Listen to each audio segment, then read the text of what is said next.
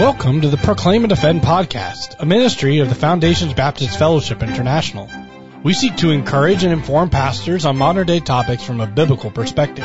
Our mission is to bring together like-minded Baptists to collaborate in glorifying God through fulfilling the Great Commission. Greetings, everyone. It's Don Johnson with the Proclaim and Defend podcast. Today we are once again offering one of our recordings from our summer sessions at Faith Baptist Bible College in Ankeny, Iowa. This one comes from one of our workshop sessions.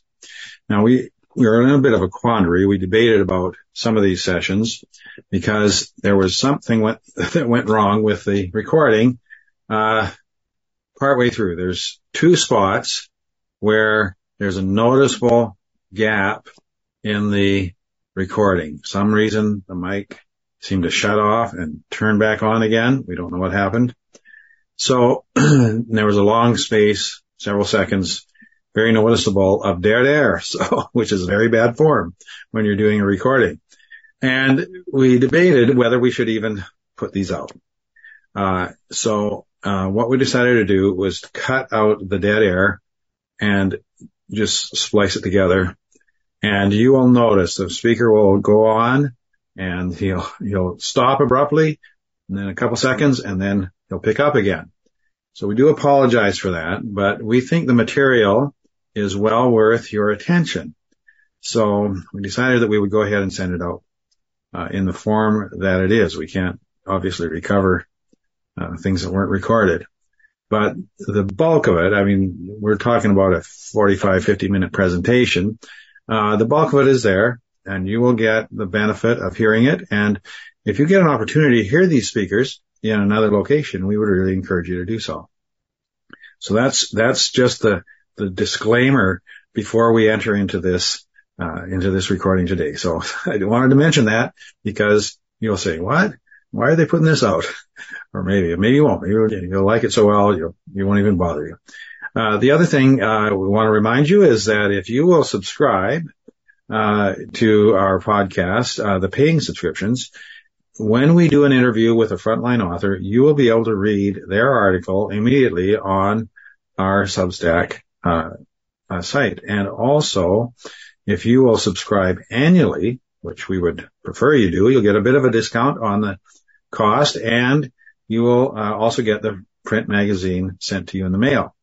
So we hope that you find today's presentation helpful, and we're planning to bring others in the coming weeks.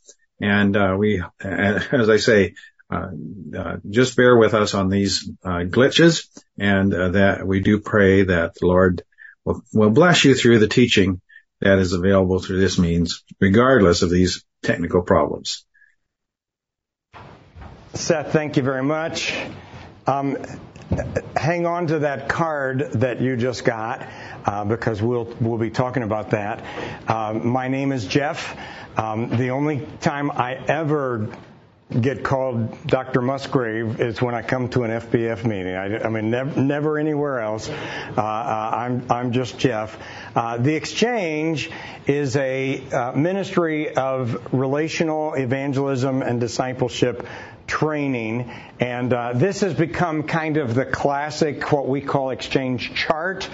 And the name of the ministry comes from this chart. You can see the verse down there, for God made Jesus to become sin for us, who knew no sin, that we might be made the righteousness of God in Him. So literally what the Bible teaches us is, this is a picture of what Jesus accomplished for us on the cross. This is a record of my sin. I always ask my friend before I show this to him, would it be all right with you if I wrote your name in that blank? Now that's just representative of your sin record. You may not have had all of those things. I have. And this is a record of Jesus' righteous record. He is holy. He is just because He is God. He's accepted by God. And he's free to have a relationship with God. And if you could imagine taking this verse, God made Jesus to be sin for us, and crossing out your name and writing Jesus above it. That's the reality of what Jesus Christ did for us. And then the Bible goes on to say that we might be made the righteousness of God in Him. Go over here and cross out Jesus' name and write our own. That when God looks at me, when He looks at you as someone who's trusted Jesus, He no longer sees your sinful earned record, but He sees the righteous record of the Lord Jesus Christ, a gift of the Lord Jesus Christ that He gives to us. I have watched so many people, the light bulbs go on as they recognize that's it. That's what He did. That's why He died. I'm afraid so many times when we tell people Jesus loves you and He died for you, that they literally have no idea what we're talking about. When we say relational evangelism, I know there's a lot of terms out there, friendship evangelism, lifestyle evangelism. I'm not opposed to any of them. I'm just telling you, if it's evangelism, I'm glad they're doing it, literally. But when we say relational evangelism, what we mean by that is that most people need more than one touch with the gospel. Let me just ask this question. How many of you got saved the very first time you heard the gospel? Let me see your hands. Very good. John is, I always have some.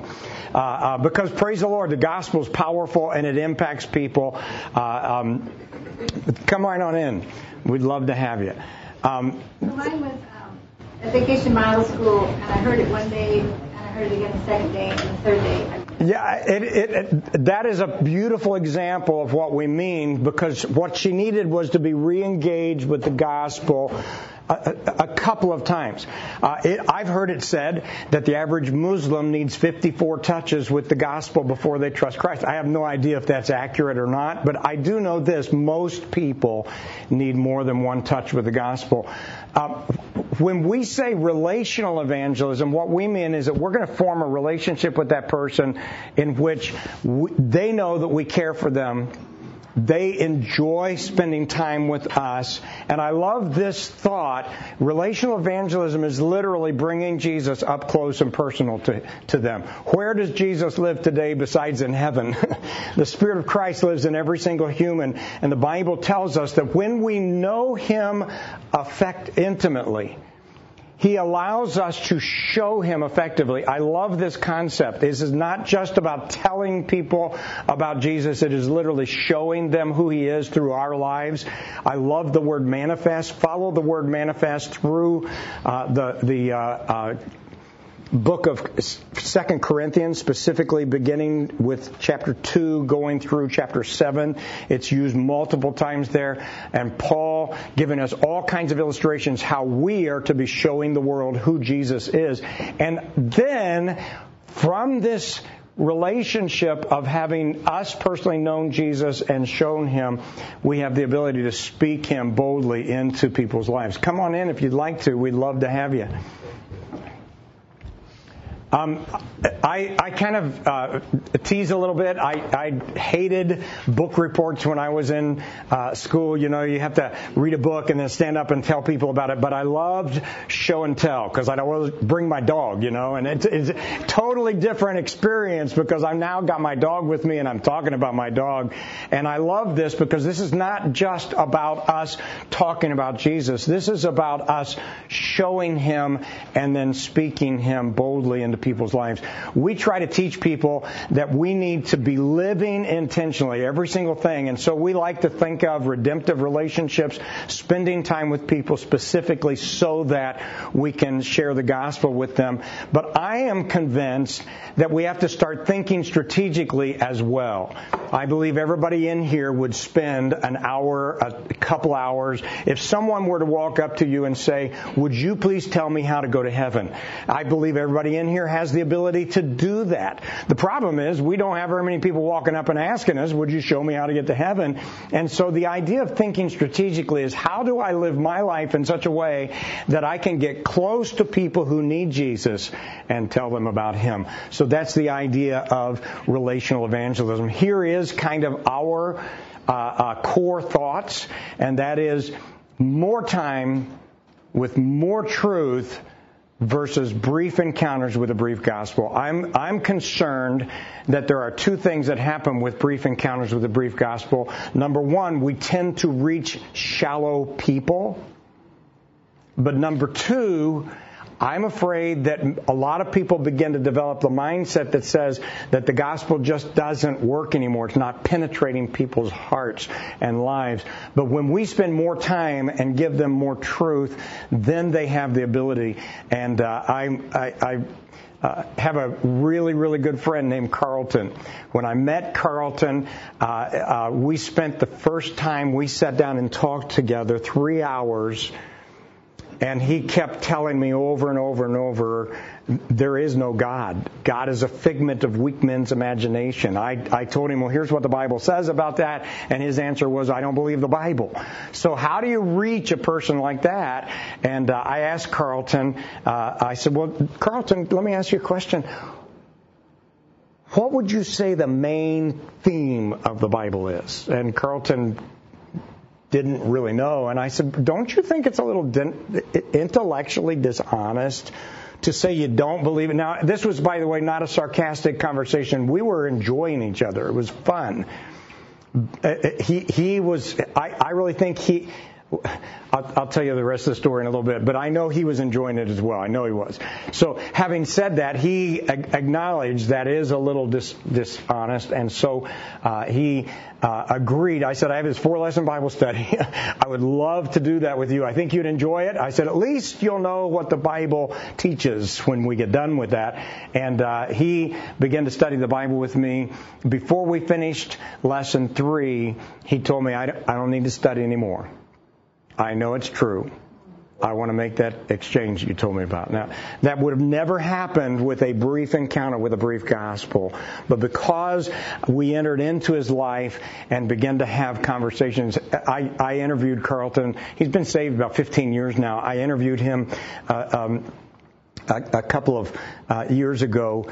And I was asking him, why is it a good thing to study the gospel through a Bible study as opposed to just being told? And I was expecting him to say, it impacted me because I understood it more. But he got teary. And Carlton is not an emotional guy. He got teary. He had tears in his eyes. And he looked at me because I was interviewing him off camera.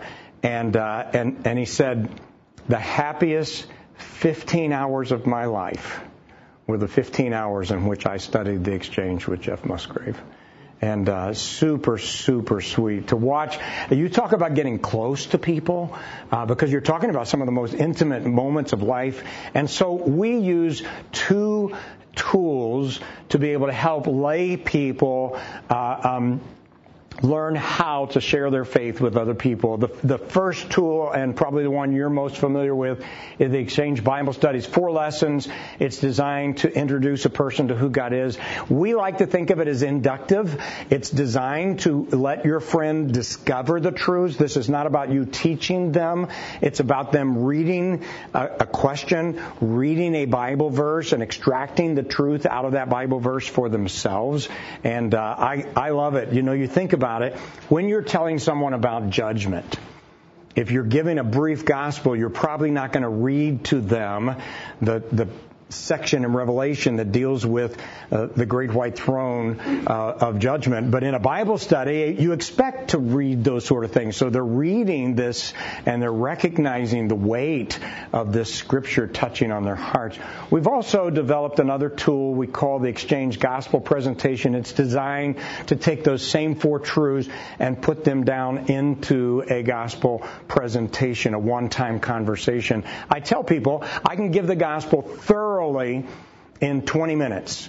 But if it takes me an hour and it's back and forth, a conversation, it's much better. And so that's what we try to help people with. You may be familiar with this, but this is basic truth that we teach in our Exchange seminars and in Exchange Bible Study and Exchange Gospel Presentation.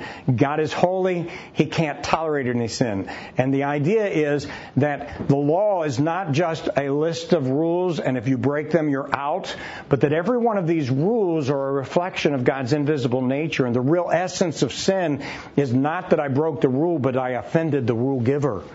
So the essence of sin is that I have offended a holy God. Now, do you see how relational that is? It helps a person recognize my relationship with God is in trouble. Most people wonder if there's a real God because he seems so distant from them. They don't understand the reason for that. But when they understand that God made me to have a close relationship with him, my sin has separated me from him, maybe that explains some of the emptiness and loneliness that I experience in my life. The Bible also teaches us that God is just. And in his justice, he cannot overlook our sins. Now we're building on top of that first premise. So the first premise is about relational alienation. The second premise now is about condemnation. I am condemned because of my own sin. We like to call this a good news, bad news verse. The good news is that God made this everlasting fire for the devil and his angels. He doesn't want people to go there. He's not willing that any should perish, but that all should come to repentance. The bad news is some people, those on his left hand, have to go there. If I were you, I'd want to know who those people are. This gives us a list of 8 different kinds of people that find themselves going to this place of fire. And then, obviously, God is loving. This is actually the good news.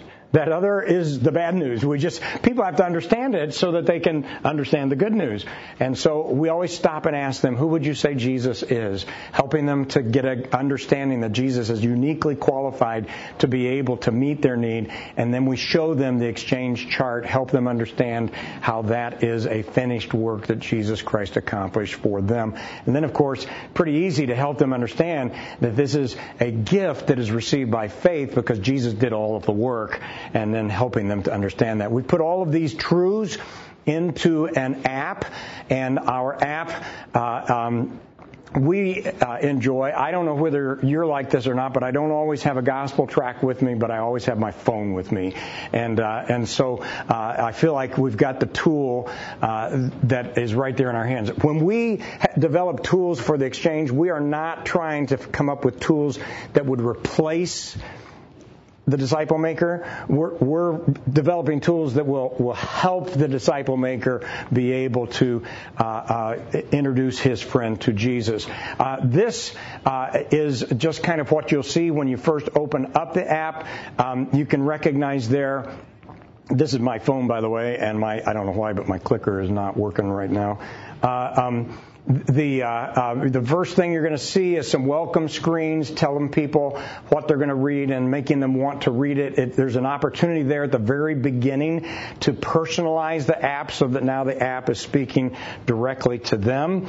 The app has the same 2 primary tools that the Exchange uses for evangelism. The first is a gospel presentation. This is both a digital gospel tract that a person can read on their own, or it can be shortened by touching the little icon in the right-hand corner and use it for a presentation tool to be able to give the gospel to someone. And you can see, you can kind of navigate your way through and explain to people. Actually, every single one of these Bible verses has a more slide-out tray, so that as you need more verses on that particular section, this is dealing with the deity of Christ, and certainly many people need that. Yes, sir? Do you have it in Spanish?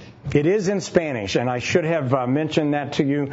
On that first screen, it says English, and then just in light it says Espanol. And then in those slide-out trays, you can also switch it up there at the top of the slide-out tray. So you can choose ESV, KJV, or now Spanish. It actually says ESP because we didn't want to write the whole Espanol out. So we just came up with a new translation, ESP.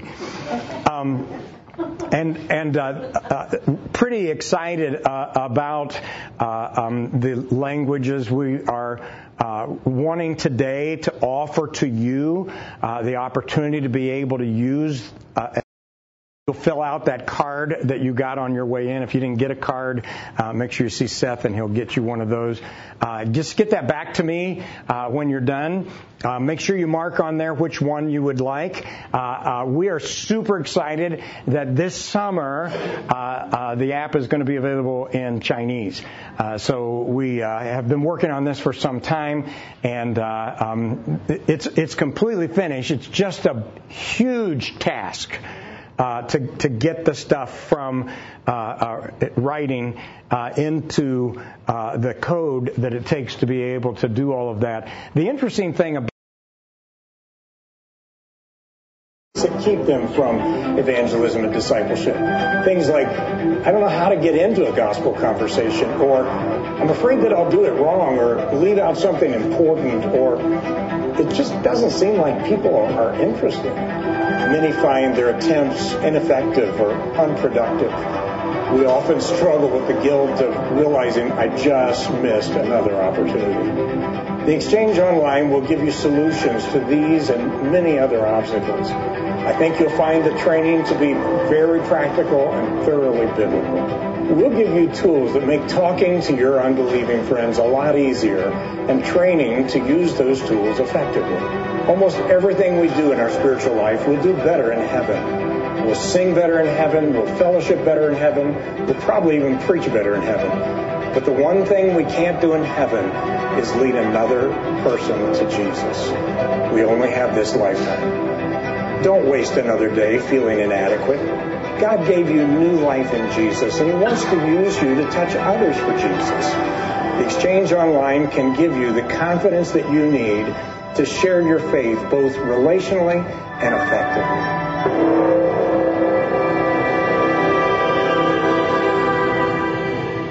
So our website is exchangemessage.org. We just finished developing an online course.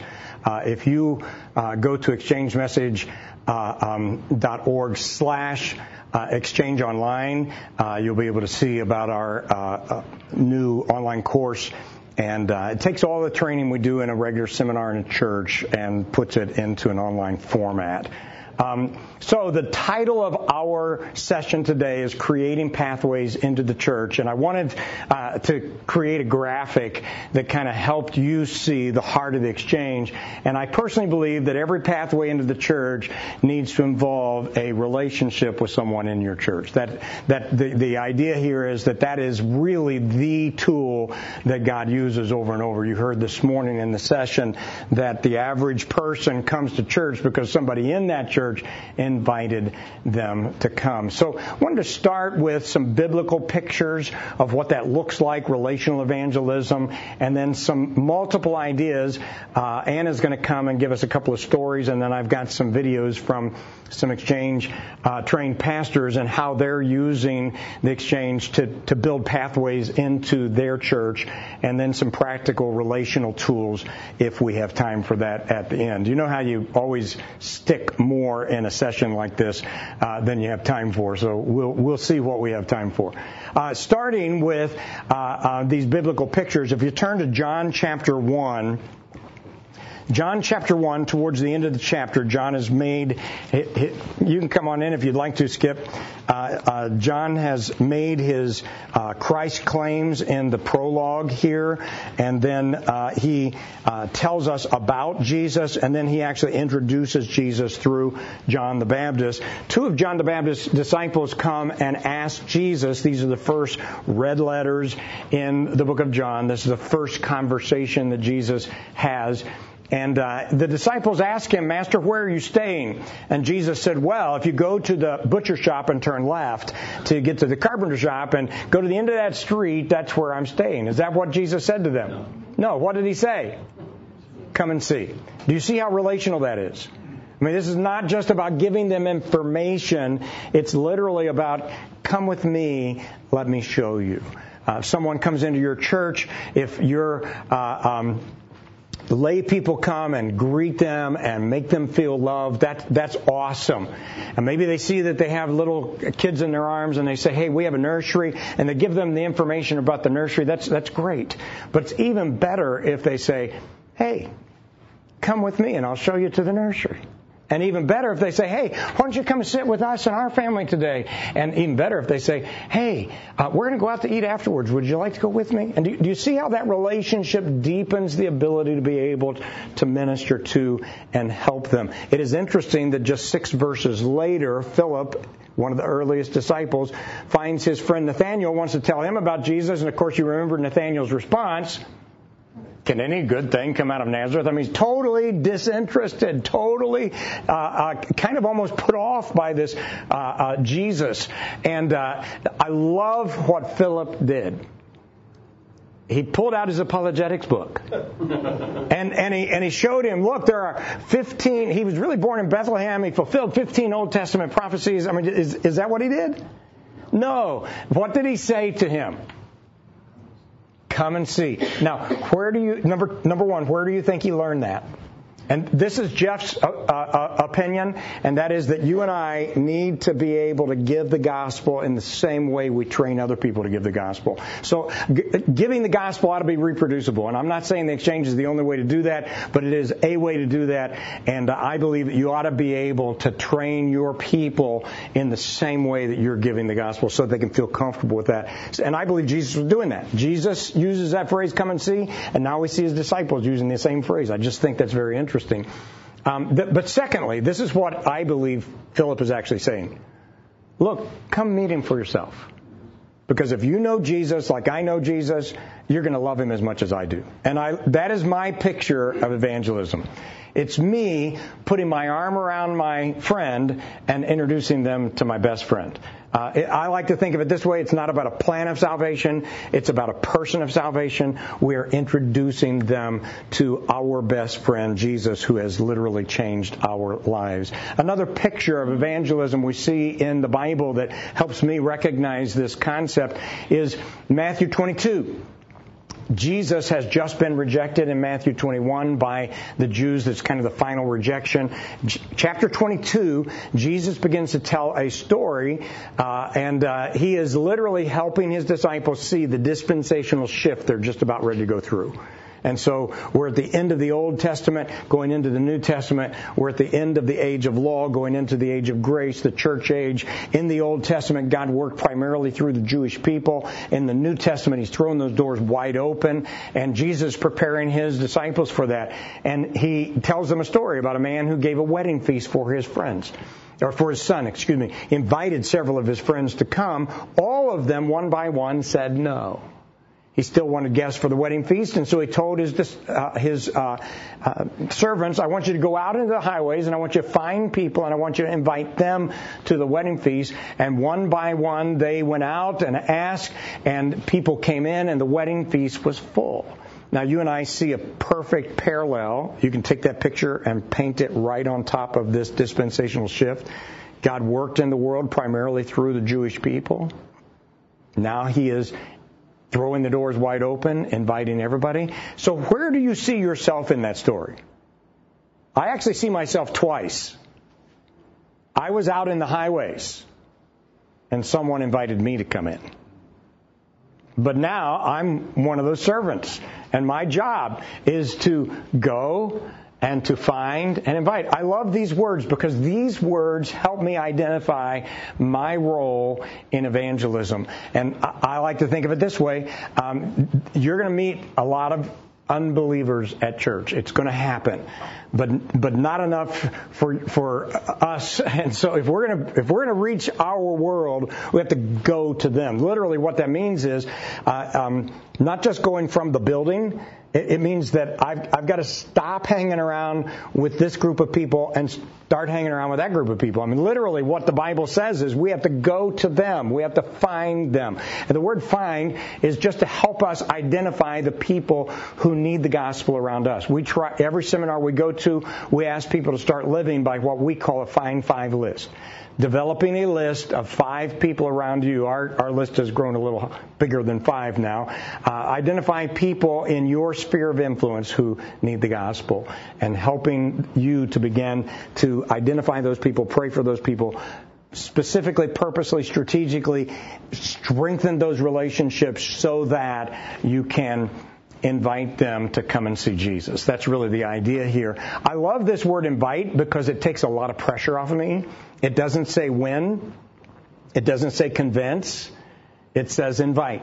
I love that. I love that. Sometimes I'm afraid we have turned soul winning into sales. And I love this. My job is to go find people and invite them. Is there a real wedding feast we're inviting these people to? Yeah. So literally what we're doing is our little 10-year-old granddaughter took our course.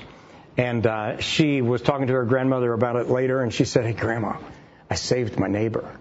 And, Anna decided it was probably not the best time to tell her, "No, honey, you didn't save her. Jesus." But she just wisely said, "That's awesome, honey. Tell me what happened." And she said, "Well, I told my friend, if you don't know Jesus, you can't go to heaven. But if you take Jesus as your Savior, you and I can be friends forever in heaven." And I'm just telling you, friends, that's what evangelism is, literally inviting people to go to heaven with you. Obviously we have to tell them the truth about Jesus, but this is good news. This is exciting stuff. And just inviting people to go to heaven with us. And I think this takes pressure off me. I'm not selling them. By the way, that's the Holy Spirit's job. He's the one who convinces them. He promised us He would. But I also believe, and we heard this morning as well, we're not done with our gospel witness until we've given an invitation. This is not just about dispensing information. This is about inviting people to go to heaven with us and giving them that information. Wouldn't you want to trust Jesus right now? Last one that I'd like to share with you. This is not the last thing of the seminar. It's the last of these biblical pictures. This is a great story. You ought to go back and read it again. Acts chapter 11 is the first church plant in heathen territory. We know that the Christians in Jerusalem were being dispersed. Some of them traveled as far as Antioch, where they were first called Christians, and some of those were Grecian Jews. And they found other Greeks, and they began to have conversations with them, and they invited them to trust Jesus. I just think this is really interesting because in this passage, you're going to find 4 verbs of communication, 2 relational bridges. The first relational bridge is conversation into evangelism. Let me ask you this question.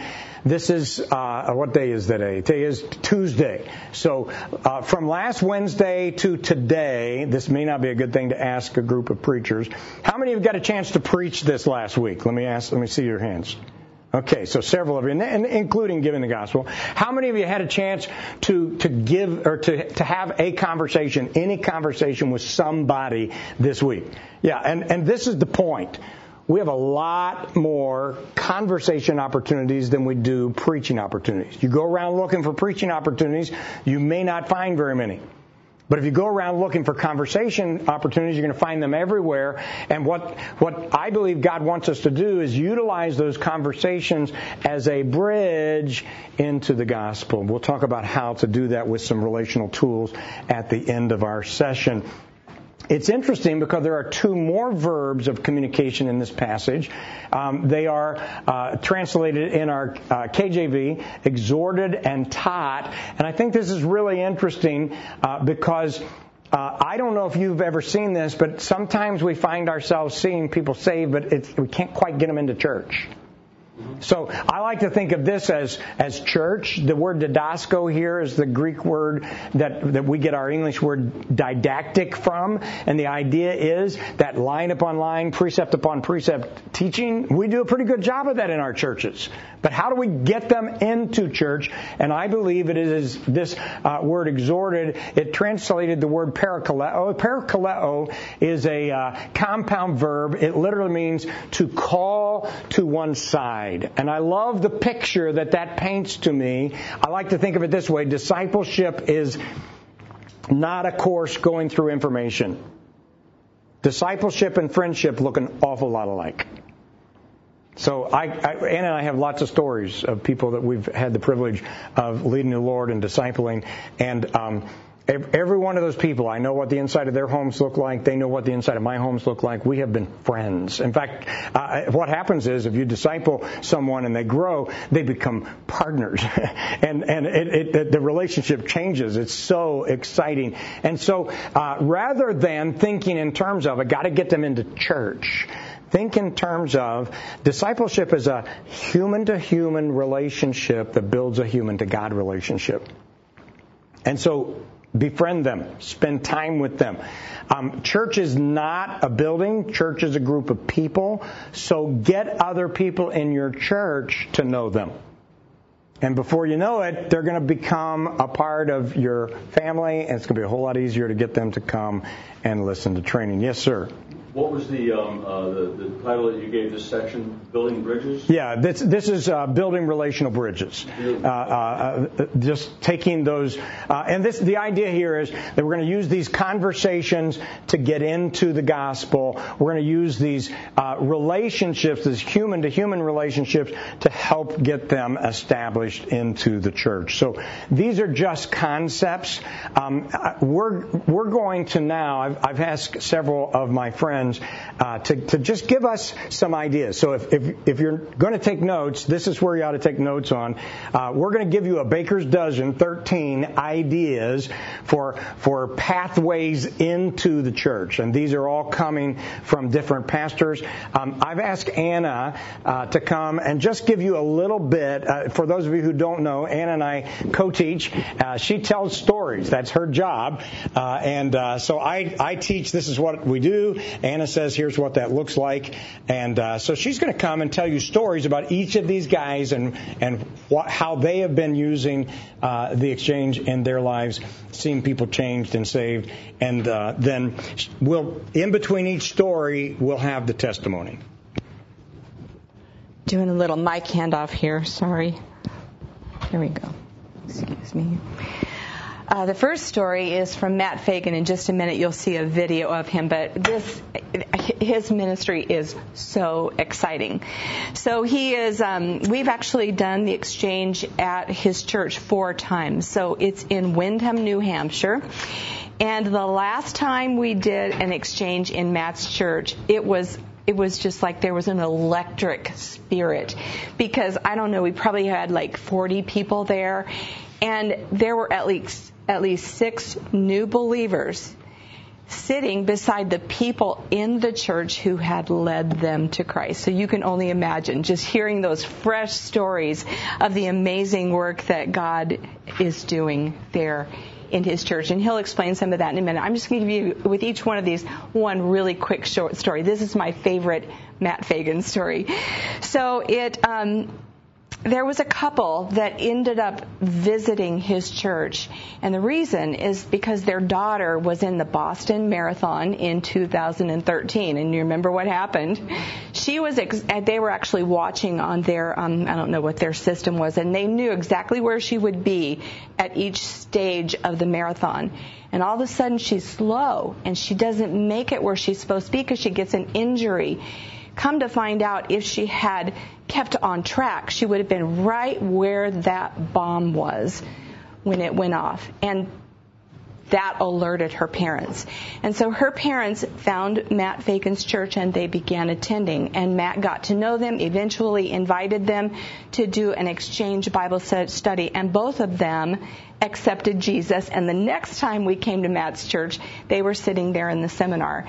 Jeff and I were just with Matt this past year, and one of the most exciting people that had been saved was the girl who was actually the runner in the marathon. One of the women in Matt's church, Colleen French, had just led her to Christ using the Bible study. So Matt's just doing a great job. Sorry, pastor of Heritage Baptist Church in New Hampshire. Over the course of my time here, we've had Jeff and Anna come on 3 different occasions to help us train God's people in the area of personal evangelism. So 2 years ago, we devised a pathway to help get people into the church by using the exchange. When new guests come to our church, we encourage them to enroll in a 5-week Welcome to Heritage class that is taught by my wife and I.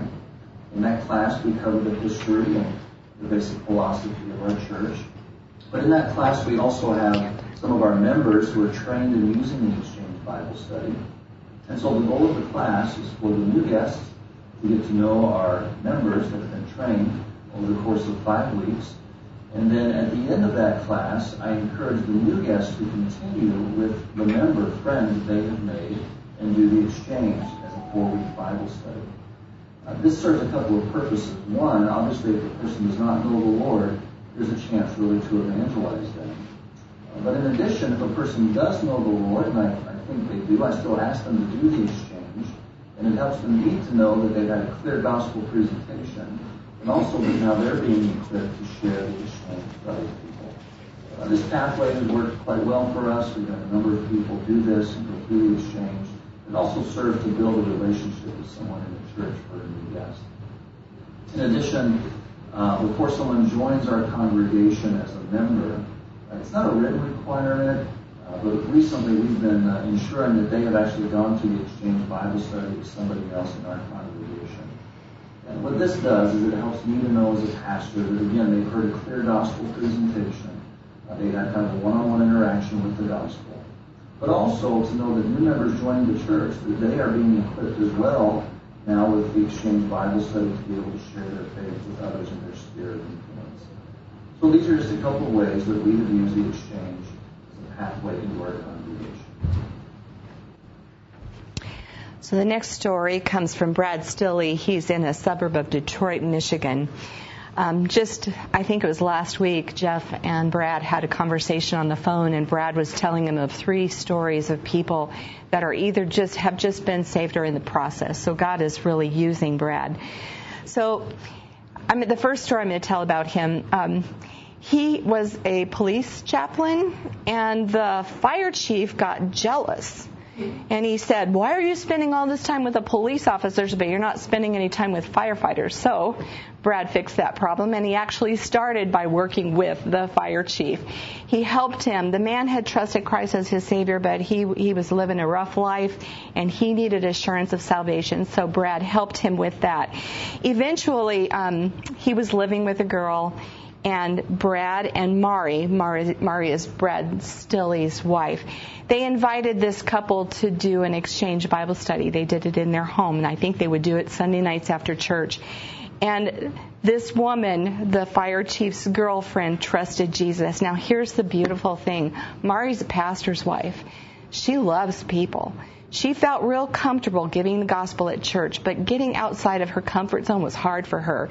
And this was the first time that she had led someone to Christ who wasn't from church or from her family. And I'm just telling you, it's not only changed her life, but it's really helped the church. If you were to meet this fire chief, Jeff and I were laughing about this. We'd forgotten about it, but he's just covered in tattoos. When he first came into Brad's church, he would always wear long sleeves. He didn't want anybody to see it. But I'll tell you what, as he began to be transparent, it just really has waked up that church. The other quick story I'm going to tell about Brad is one that I just, it's an in process. We call these pre-believers. We think God's at work. We know He is. So recently, not too long, it was about a year ago, Brad has a Hindu neighbor that moved into the neighborhood. Well, this Hindu neighbor was out trying to saw a great big huge tree limb with a little tiny saw. Brad's like, I can help you with that. So Brad goes over to his house and gets a chainsaw and comes back and makes a quick job out of getting rid of that tree limb. So that actually started the relationship with the Hindu neighbor. And Brad just wears his Christianity comfortably on his shirt sleeve. He has tried to witness to this man, but there's that hardness because of his Hindu background. So not long ago, the Hindu neighbor was gone to India for 10 weeks. When he came back, he texted Brad and he said, meet me at the fence. So they met at the fence. He says to Brad, Brad, I know you're not a mystic, but I'm just telling you, I keep having this dream night after night. And I see the church, and above it I see a cross. And he says to Brad, I just can't quit thinking about Jesus. Well, Brad is quick on his feet, and he said, well, I don't want to be corny, but Jesus can't quit thinking about you either. So he invited him to church. For the past 5 weeks, this Hindu neighbor and his family, specifically his 2 teenage children, have been coming to church. And after church, they're just full of questions as their Hindu religion is literally hitting right into the gospel. And I can't wait. Pretty soon, I think we're going to have a beautiful conversion story from Brad. Hi, my name is Brad Stilley. I'm the pastor at First Baptist Church in Wixom, Michigan. And we've been using the exchange now for several years. as one of the ways that we're integrating people into church life here at First Baptist. So we do a couple of things. One, as part of our Starting Points class, which is a 4-session class that integrates people into church life, we introduce the exchange and talk about its importance. And then we move right from that class into a 4-week presentation of the exchange, which then leads into a discussion on giving the exchange, which we do over a course of 6 weeks. So as part of integrating into church life, they go through the Starting Points series and then into 10 weeks of talking about the exchange and how to use it to evangelize. So then we also use the exchange as what we call stage 0 of discipleship. So you can see behind me some of the resources we use for one-on-one meetings. Most of our adult and teen members are doing this on a weekly basis, one-on-one meetings. And all of them start with the exchange. We call it stage 0. And everybody begins with going through the exchange for 4 weeks as the beginning of their discipleship. Anyway, that's how we use it to integrate people here at First Baptist Wicks. I hope that helps you. Mm-hmm. The next one is our pastor and son. It's pretty cool, isn't it, when your son's your pastor? So we just did the exchange seminar last summer in his church. And since that time, praise the Lord, he gets the glory. 12 adults have been saved. And it's waking that church up. So I'm just going to tell you one story. This is my favorite. So there's a man in Josh's church. His name is Jeff. Well, Jeff is an unbeliever at this time, and he took our course. So an unbeliever taking an evangelism course. And I remember we do role playing, and I would walk around the room and I'd think, wow, he really knows the gospel, but he had not accepted Jesus. So Jeff's, for his job, he's actually a guard in a prison. And not long ago, one of the prisoners who was actually guilty of murder, he as a guard had to take him to see his attorney. And whatever happened in that meeting was devastating to this man, and he was broken. And Jeff is thinking, how can I help him? And he's thinking, I'll give him the gospel. Remember, he's not a believer. So he starts sharing the gospel with this guilty murderer. And as he's going through, he has this aha moment when he realizes the reason that he had not accepted Jesus is because he thought he was too sinful for Jesus. And yet he's witnessing to a guilty murderer. And right there in that prison, he accepted Jesus Christ as his Savior. Jeff and I were out of town. I'm sorry. No, that's okay. Jeff and I were out of town, but we got to watch the baptismal, and at our church we clap. When he went down, he's a big man. That's right. And then the church just exploded in applause, just giving God the glory for his conversion.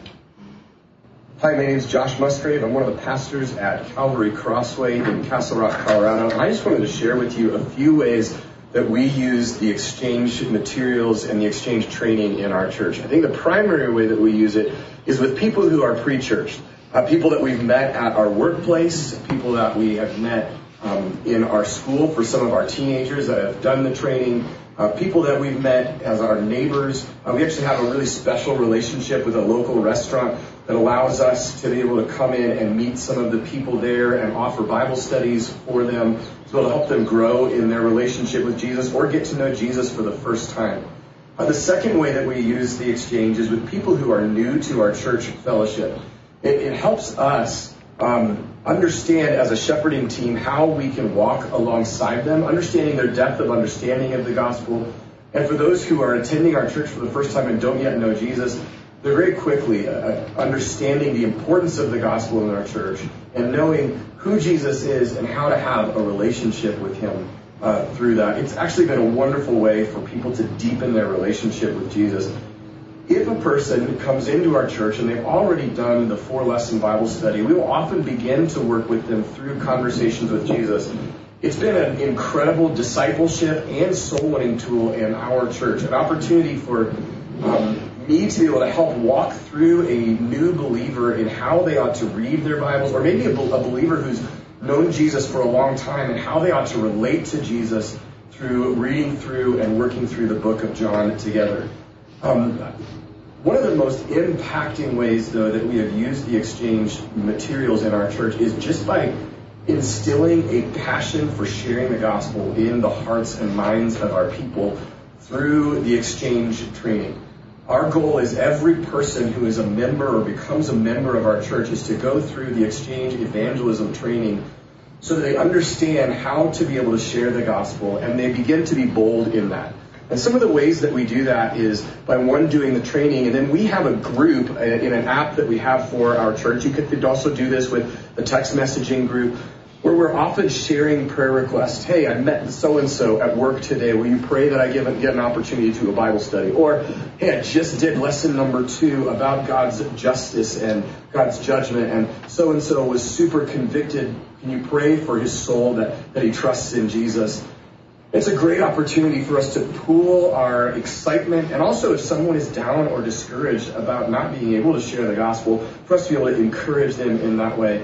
The exchange has been revolutionary for our church over the years, and we've seen a number of people come to trust Jesus, get baptized in our church, and then become faithful members of our church through the exchange. The last one we'll share is Joel Mosier. Joel pastors in a suburb of Houston, Texas, and he's probably one of the most natural disciple makers you'll ever meet. He actually helped Jeff write chapter 5 of Giving the Exchange, where we teach people how to share the gospel. That chapter is how to develop authentic relationships with unbelievers. So several years ago, I was in Pennsylvania with Joel's wife, Tara, and she was having a ministry change, and she was really disappointed. She felt like the ministry that she was involved in was just taken from her, and she was sad. And I just told her, I said, Tara, you are so hospitable, and you are so good to your neighbors. If you just start inviting them into your house and doing Bible studies with them and start leading people to Christ, you'll have absolutely no regrets. And I'm just telling you, after that conversation, they moved right away to Houston, Texas, and the stories just started rolling in. Not only from Tara, but also from Joel. Many, many people that they have led to Christ. I'm just going to share a real quick story. This is actually, it just happened. So there's a woman she was actually a teenager in their ministry, and she was a wild child. And she just, eventually that family went away from the church, but Joel and Tara just continually reached out to this woman. Her name is Allison. So 10 years later, now she's 27 years old. She was living with a man, and they had just had a baby, and they had heard that at Joel and Tara's church they were going to have an Easter egg hunt. So they brought their baby to the Easter egg hunt. I wonder who ate that candy.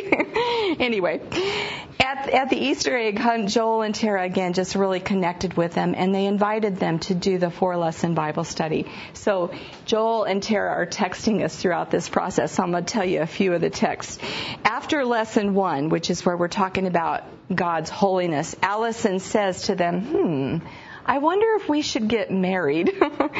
After lesson 2, which is on justice, it is the very first time I've ever heard anyone say, I loved this lesson. Most unbelievers don't love that lesson. But her words were, I love this lesson, and I cannot wait to lesson 3. And then just Sunday on June 4th, we got a text message, and both of these people had trusted Jesus Christ. And now they're planning a wedding and a baptism. Isn't that super cool? Joel says this in one of his texts. It just was really encouraging to Jeff and me. He says this, doing these studies is like breathing oxygen into my lungs. I need it, and I love it. Hi, my name is Joel Mosier. I'm the pastor at Grace Life Baptist Church in Houston, Texas. And I want to give you quickly the 3 ways that we use the Exchange Bible Study at Grace Life. Number 1, I use it personally when I'm out and about in our neighborhood. And whether it's meeting parents at the bus stop, whether it's hanging out at a grill with my neighbors, whenever we get into deeper conversations, I'll just say to them, hey, I have a 4-week Bible study that I think would really begin to address some of the questions. It's conversational. We can meet in our home over coffee, and you can ask questions, and I think you'd enjoy it. The second way we use is with any guests that come to our church. When I meet up with them for coffee or follow up with them, and I begin to understand that they're not born again yet, I'll say hey, let's sit down and do this 4-week Bible study, or I'll connect them with one of our deacons or someone like that. And we've seen wonderful fruit from that. And then the third way is kind of an evangelistic discipleship, almost hybrid. And that is for those who walk through our new members class and maybe aren't clear on what the gospel is that they say they believe. Maybe they are born again, maybe they're not. But we walk them through the 4-week Bible study, and some are like, oh, man, this is so helpful to me. And then others are like, oh, I didn't realize I wasn't a Christian. And so we have found it to be helpful in all those ways. And so I commend it to you, brothers. And sisters. So, just two more. These are from me. One of them we did in our church when I pastored. The thought process behind this one was that God is drawing people to the Lord in our neighborhoods. It is happening. And the problem is that they don't always, they're not ever necessarily open the day I knock on their door. Does that make sense? And so we always tried to have at least 4 events. We did one around Christmas time. We did one around Easter. We did one around Vacation Bible School, and then came up with another one. We had a Community Appreciation Day, just 4 different major events, and then would send out a postcard to our target zip codes, the areas just around our church, and specifically thinking to ourselves, there was never a time that we used that mass mailing, that direct mailing, that we didn't have some guests come to church. Now listen, I know getting people into church is not the same thing as getting them saved, but it can be if you connect with those people relationally and then continue to work with them, get them to do the Bible study with you. I would say that probably 90% of the people that I personally led to Christ in the years of ministry at our church were people that I met through the church, and it was all relationally connected. And then secondly, we had a church, I don't know if you guys remember Brad Smith, pastor at Bethel Baptist Church in Schaumburg. They had a large preschool, and they hired a preschool chaplain.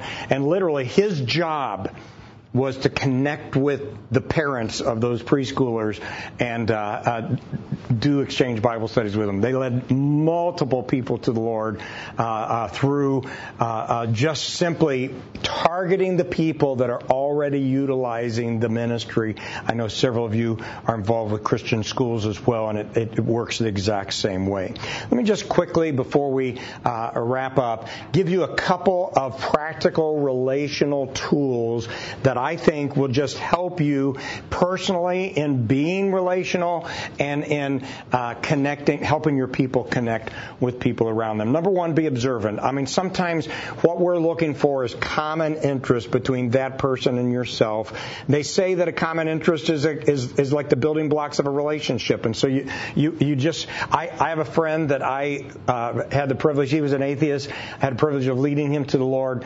And I went to visit in his home because his wife was attending our church, and he and I connected, became friends, started having lunch every other week or so for 2 years. We connected over a simple observation. I'm sitting underneath of a giant elk head in his living room and asked him, Rob, do you hunt? And you know, that's all it took, because he then had to tell me where that big guy came from. I told him about all the big guys that got away. I'm pretty good at elk hunting too. Brother Tillotson said he's hunted a lot, but not shot very many of them. And so we became friends through hunting, and then through that friendship eventually led him to Christ. I believe that we as pastors really need to think this one through. I find that most pastors are good at talking. And if you want to get close to people, you've got to be good at listening. In fact, I would say this: if I were going to give you 2 communication tools that will literally change your ability to relate to people and get close to people, here are the 2. Number 1, learn to ask good questions. And number 2, learn to listen well. You can take almost every conversation you're in deeper just by asking good questions. Jesus was the master of conversations, and as you read the conversations, that's why I called our book through the book of John, Conversations with Jesus, because if you read the Conversations of Jesus, you're going to see he used questions to deepen those conversations over and over and over. I would love to encourage us. I know in this world that we live in, we are very, very opposed to the evil and wickedness in our culture, and I get that. But I just want you to know that you can, I go out of the country a lot, and I've watched Americans make huge pitfalls relationally with people through not being observant of cultural issues. And I'm just telling you that as a culture and America changes, we can make faux pas and literally distance ourselves from people if we're not making the appropriate cultural adjustments. Now, I do believe that it's important for us to recognize we do not adapt cultural morals, but we can adapt to cultural changes. And so I would just urge you in your church to stop trying to be traditional and aim at being biblical. And in fact, I talk to young pastors, they're making changes in their church, and I just want you to know, I can't hardly imagine ministry 40 years from now. I can't. It's beyond my capacity. They can't think of it any other way. That's the way they think of it. And here's what they're doing. They're trying to ask this question: what does biblical Christianity look like in my culture? And that's the question every single one of us ought to be asking. And I think that it would be wise for us to begin to make some appropriate cultural adaptations. And then I love this idea of creating ways to meet unbelievers. Do you remember when Abraham's servant went to look for a bride for the master's son? And by the way, I think it's a beautiful picture of us and evangelism. And where did he go to look for prospective brides? To the well, because that's where prospective brides are going to be. And if you and I are going to find lost people, we've got to go where lost people are. And then lastly, I really believe that our lives should be making people thirsty for Jesus. Think about this. You can lead a horse to water, but you can't make him drink. Do you agree with that? And in fact, I hear that concept all the time, man. You just can't make people believe. No, but you can put salt in the horse's oats. Then he'll want to drink.